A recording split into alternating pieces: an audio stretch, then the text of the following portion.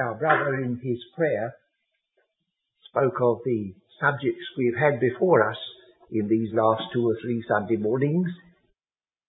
We have dealt with, in passing, the wonderful fact that we are accepted in the beloved, and then as a consequence we have access into the presence of God.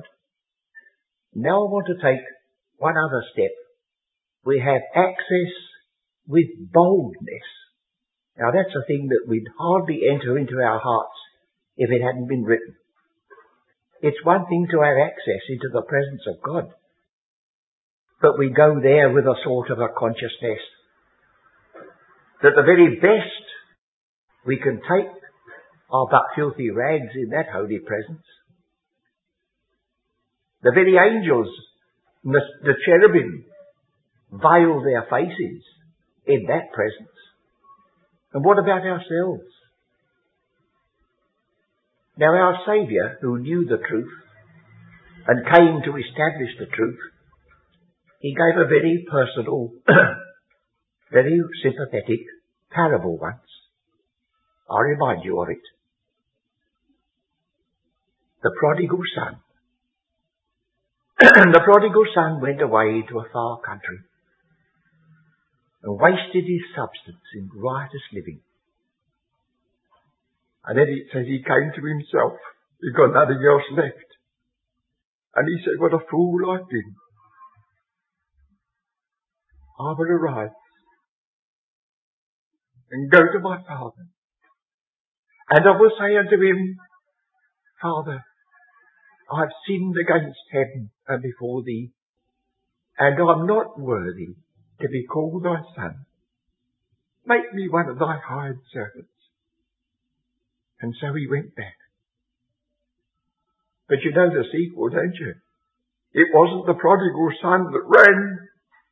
It was the father who saw him afar off, and he ran and fell upon his neck and kissed him. And he said, this my son was dead and is alive again, was lost and is found. Well, now I want to just take one step further. We are accepted in the beloved. We have access into that holy presence. Now the last word we might think, if we never read the scriptures, is we could add the words, and we do so with boldness. Not merely shrinking, not merely veiling our face. We all with unveiled face, says the scripture, beholding the glory of the Lord, are changed from glory to glory, even as by the Spirit of God. Fancy boldness being associated with your access and mine into the presence where the holy ones veil their faces because of that blazing holiness which no man can look upon and live outside of Christ. But what a difference it is to be in Christ, to be accepted in the beloved, to have boldness and access because of him. So let us make sure this is a part of the scripture for us and go away rejoicing in so wonderful a gift. First of all, shall we look at Hebrews chapter 4.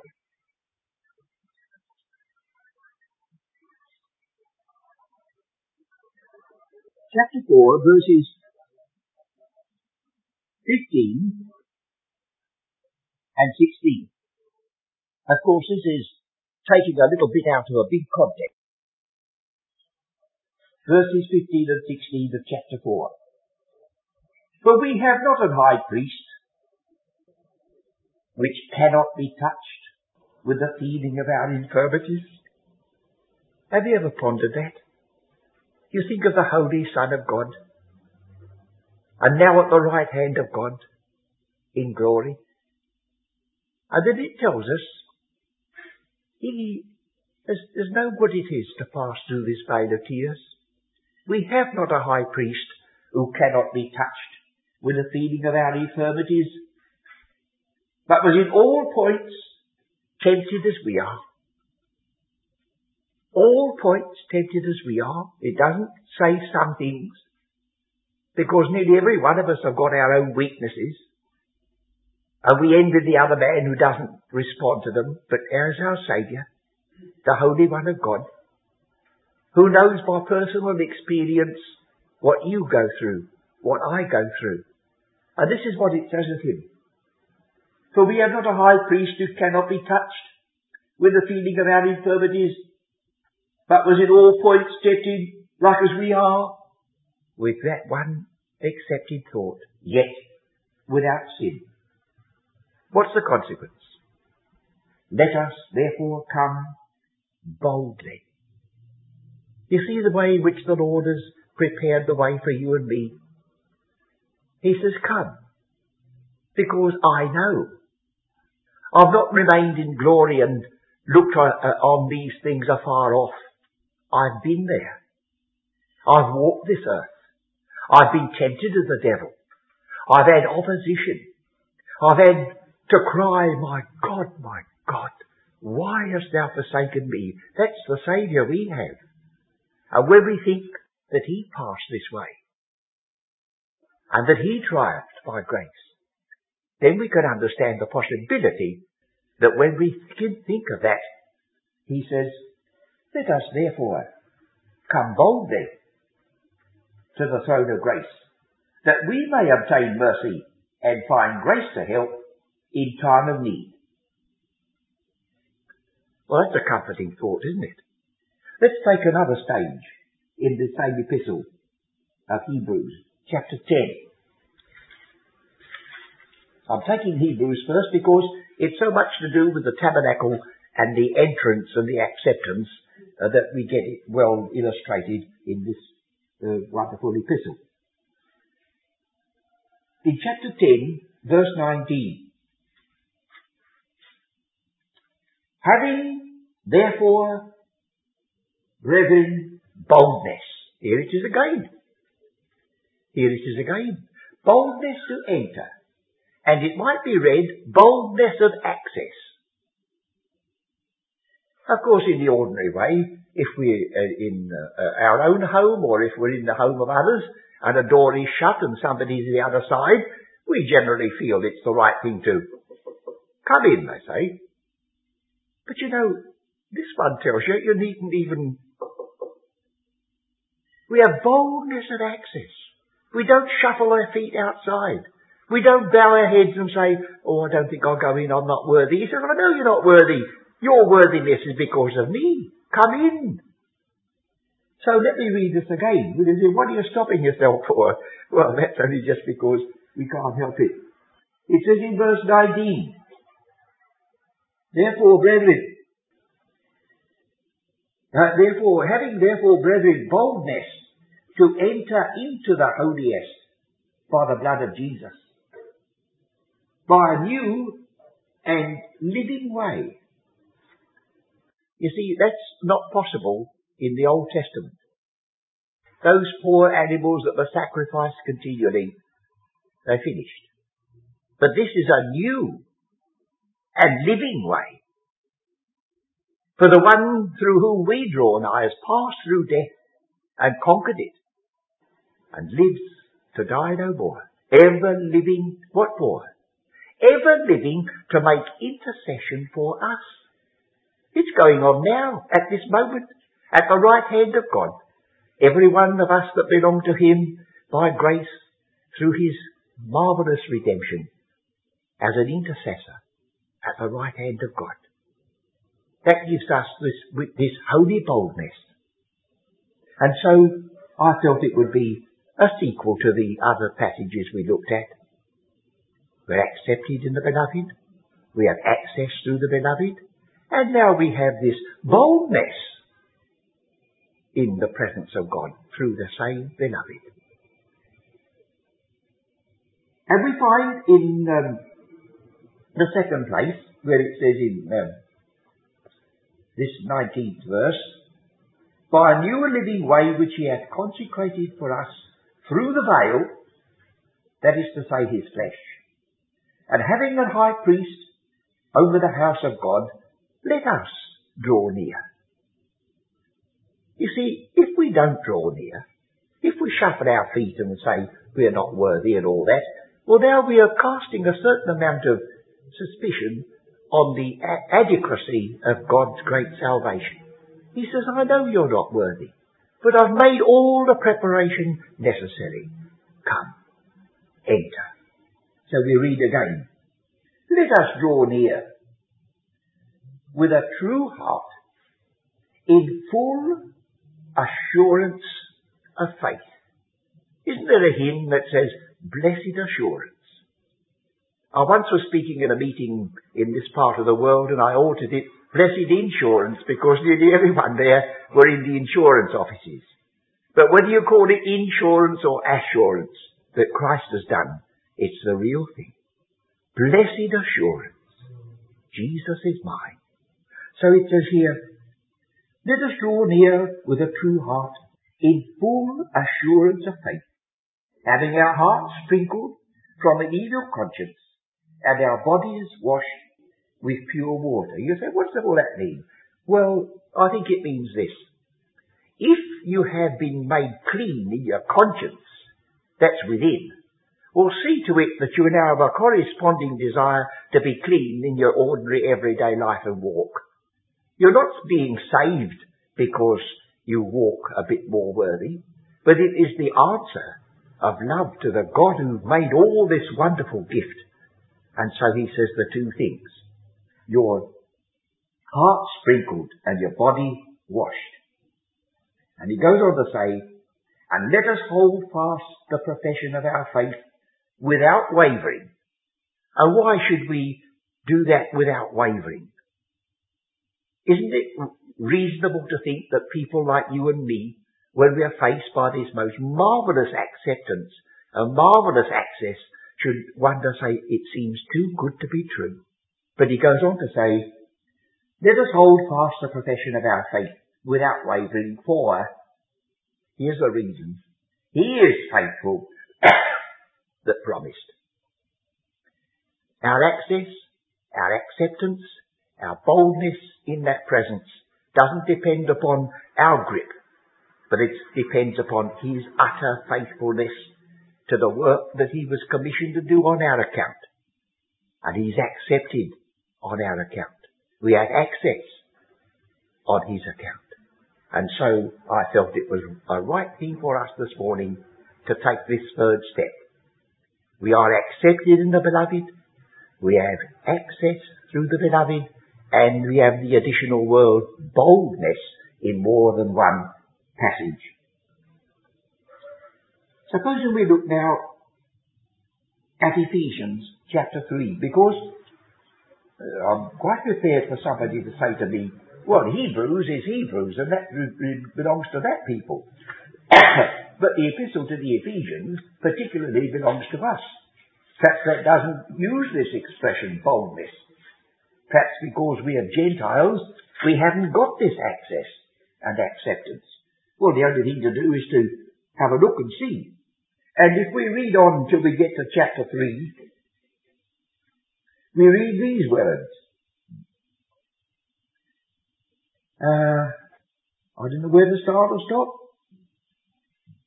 He speaks about himself in verse 7 as a minister.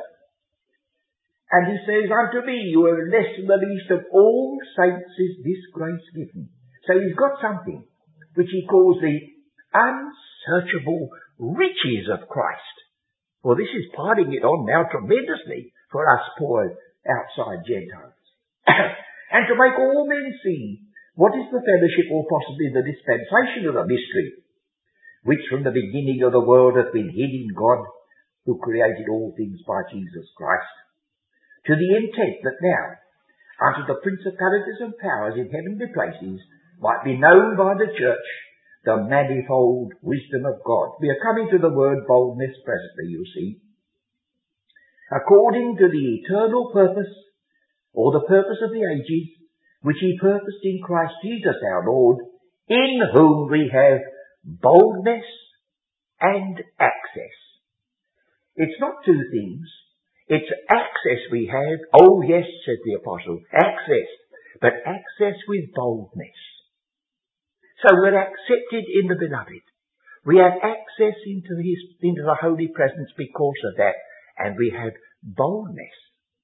As another scripture says, we all with unveiled face, because we're told in that holy presence, those wonderful beings in glory, they veil their faces. But we all with unveiled face. What an acceptance we must have in Christ, if that is our position. And nothing less than that will answer some of these wonderful statements. Now it doesn't say our faith in him. I think we want to make sure about this in verse 12. In whom we have boldness of access with confidence by the faith of him. Not my faith in him. Oh, that's too slender a thread. It links me to him. But what gives me my boldness in the presence of God is not my faith in him, but the faith of him. And that faith then includes utter faithfulness. So we stand accepted, but not in ourselves. We don't bring into the presence of God all the good works we've done and all the things we've planned, because we never do a single stroke without his care and his preparation. And the finest Christian life would not give us acceptance there. But we have boldness of access, because it's in Christ, through Christ, and with him. And I'm only telling you what you know, but friends, sometimes it's good to have these things rehearsed, and that is a part of our opportunity that we're now taking. Well, now should we look at chapter 6 of the Ephesians, because we're not done with boldness yet. It was written about one man, here lies so-and-so, who fearing God, feared the face of no man. Why should I fear the face of a mortal man like myself, if in the presence of God I can lift up my head with boldness because of what I am, not in myself, but in Christ? So this is going to have a bearing upon our witness, upon our stand for the truth. The practical side is involved. And so if you will look at chapter 6, 19 and 20, you'll find the same apostle, the same epistle, is dealing with boldness once more. He asking for prayer, for me, that utterance may be given unto me. But can't you speak? Oh, I can speak well enough, he says. But I know what it is sometimes to be frightened out of your life, to be stoned, to be shipwrecked, to be cast into prison, to suffer any amount of troubles and difficulties and problems. Oh no, he says, I'm not the Superman. So he says, pray for me. What for? That I may be saved all this persecution? No, I'm not asking that. But I am asking that in spite of it all, utterance may be given unto me. You see, it's an unselfish prayer here, isn't it? The one thing he's concerned about is that the Lord chose him and called him and equipped him and gave him a message. And he says, left to myself, sometimes this overwhelming suffering may stop my mouth. So let's sympathize with him as we read these words. And for me, that utterance may be given unto me, that I may open my mouth boldly to make known the mystery of the gospel, for which I am in bonds, an ambassador in bonds. He's playing a bit there. I think there was a little bit of something in the apostles' make-up that you couldn't keep him down too long. He said, I'm a proper ambassador, aren't I? Look at the insignia, I've got bonds. But he says, I'm an ambassador just the same. And so he says, I'm an ambassador in bonds. Pray for me that I may speak boldly as I ought to speak. I think we must be very careful in the use of the word ought. Don't use it too many times when you're speaking to somebody else and telling them what they ought to do and what they ought to speak. But do use it about yourself in the presence of the Lord, so that you may speak or do as you ought. And that takes all the grace that God can give us, because so many times there are intimidating features that would stop our mouths or prevent us from doing this, that and the other, but God knows. And this man who was Christ's ambassador didn't live a life of luxury.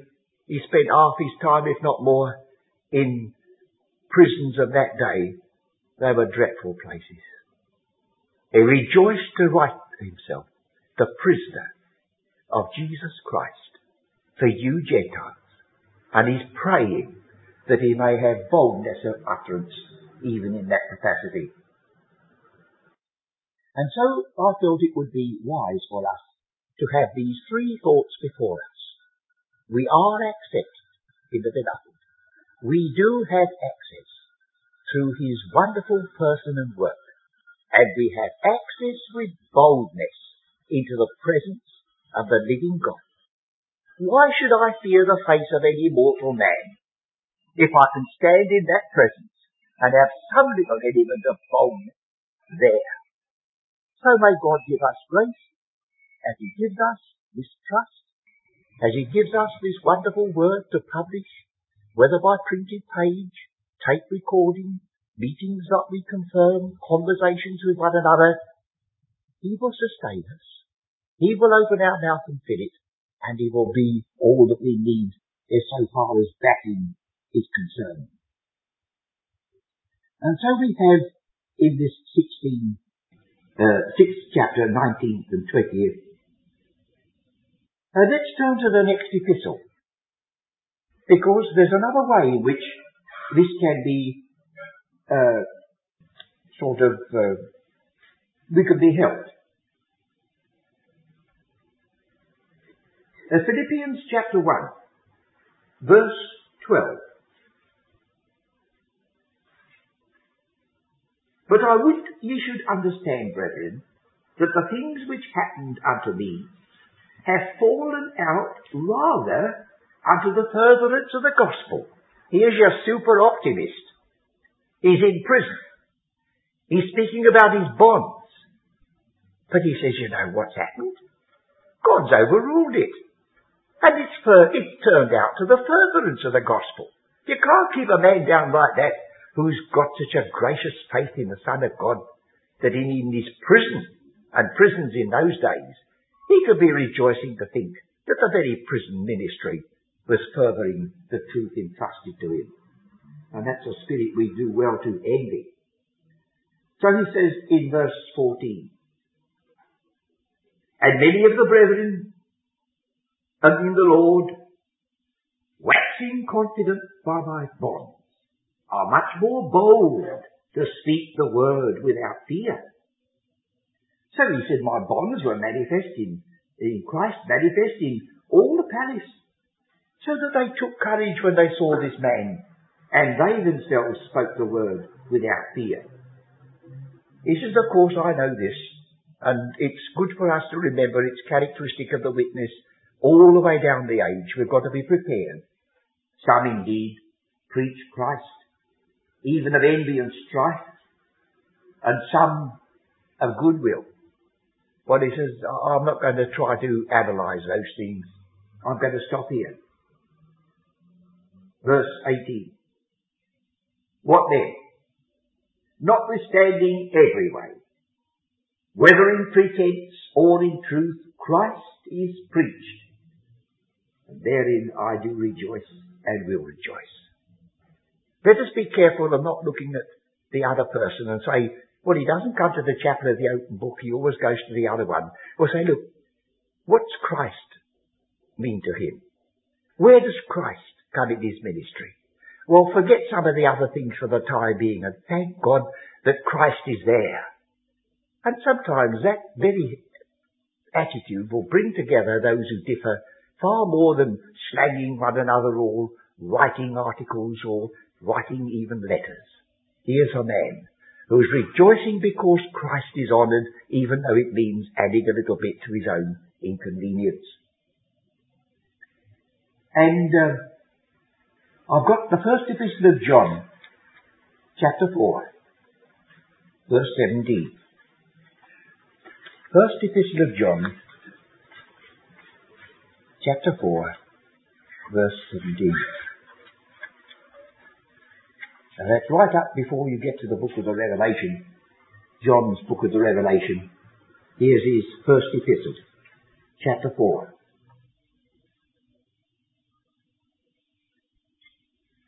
He says in verse 15, "Whosoever shall confess that Jesus is the Son of God, God dwelleth in him, and he in God." So he's dealing with that very difficult thing, especially in the context of these days in which John was writing, to confess Christ. There may be many secret believers that we never hear of in the Scriptures, because of the tremendous opposition there was by pagan Rome and by Pharisaic Jews and the general attitude of the world. But here he speaks about those who confess.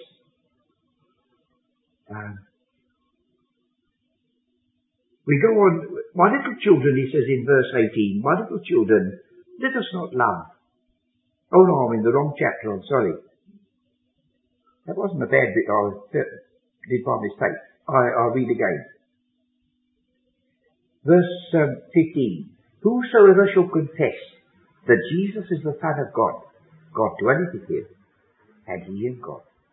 And we have known and believed the love that God hath to us. God is love. And he that dwelleth in love dwelleth in God, and God in him.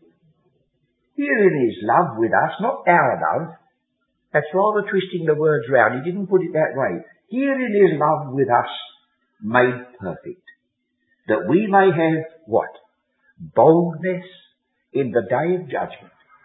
Because of our own witness, because of what we may have endured. He doesn't say so here. He takes you straight to the heart of the matter again. Boldness in the day of judgment. Because as he is, so are we. They're so tremendous. Those words, were they not written in Scripture, it would almost be like blasphemy for anyone to say it. Let me say them again. As he is, so are we, even in this world. Not because of our attainments, but because of what he has done for us and made us to be in himself before the Father. I do hope that I haven't wasted your time this morning in adding this one word to what we've already seen. Accepted in the Beloved, access into his presence, boldness of access, because as he is, so are we in this world. The one other thing I would like to say is, now think of the parable of the prodigal son. I will arise and go to my father, and I will say unto him, and when the father saw him afar off, it was the father that ran, not the son. Take away these filthy garments. Give him the best robe. This my son was dead and is alive again, was lost and is found. And that's my Saviour telling me the attitude of the Father when any one of us come back. He does the running, we do the shrinking. We hardly like to come back. And the Father ran and kissed him and embraced him and upbraided him not. Oh friends, what a Saviour we have. What a position we have in Christ. Accepted, access, boldness of access. May the Lord keep these three things before us, for they belong to us. They're bought with a price, the unspeakable gift of the Son of God.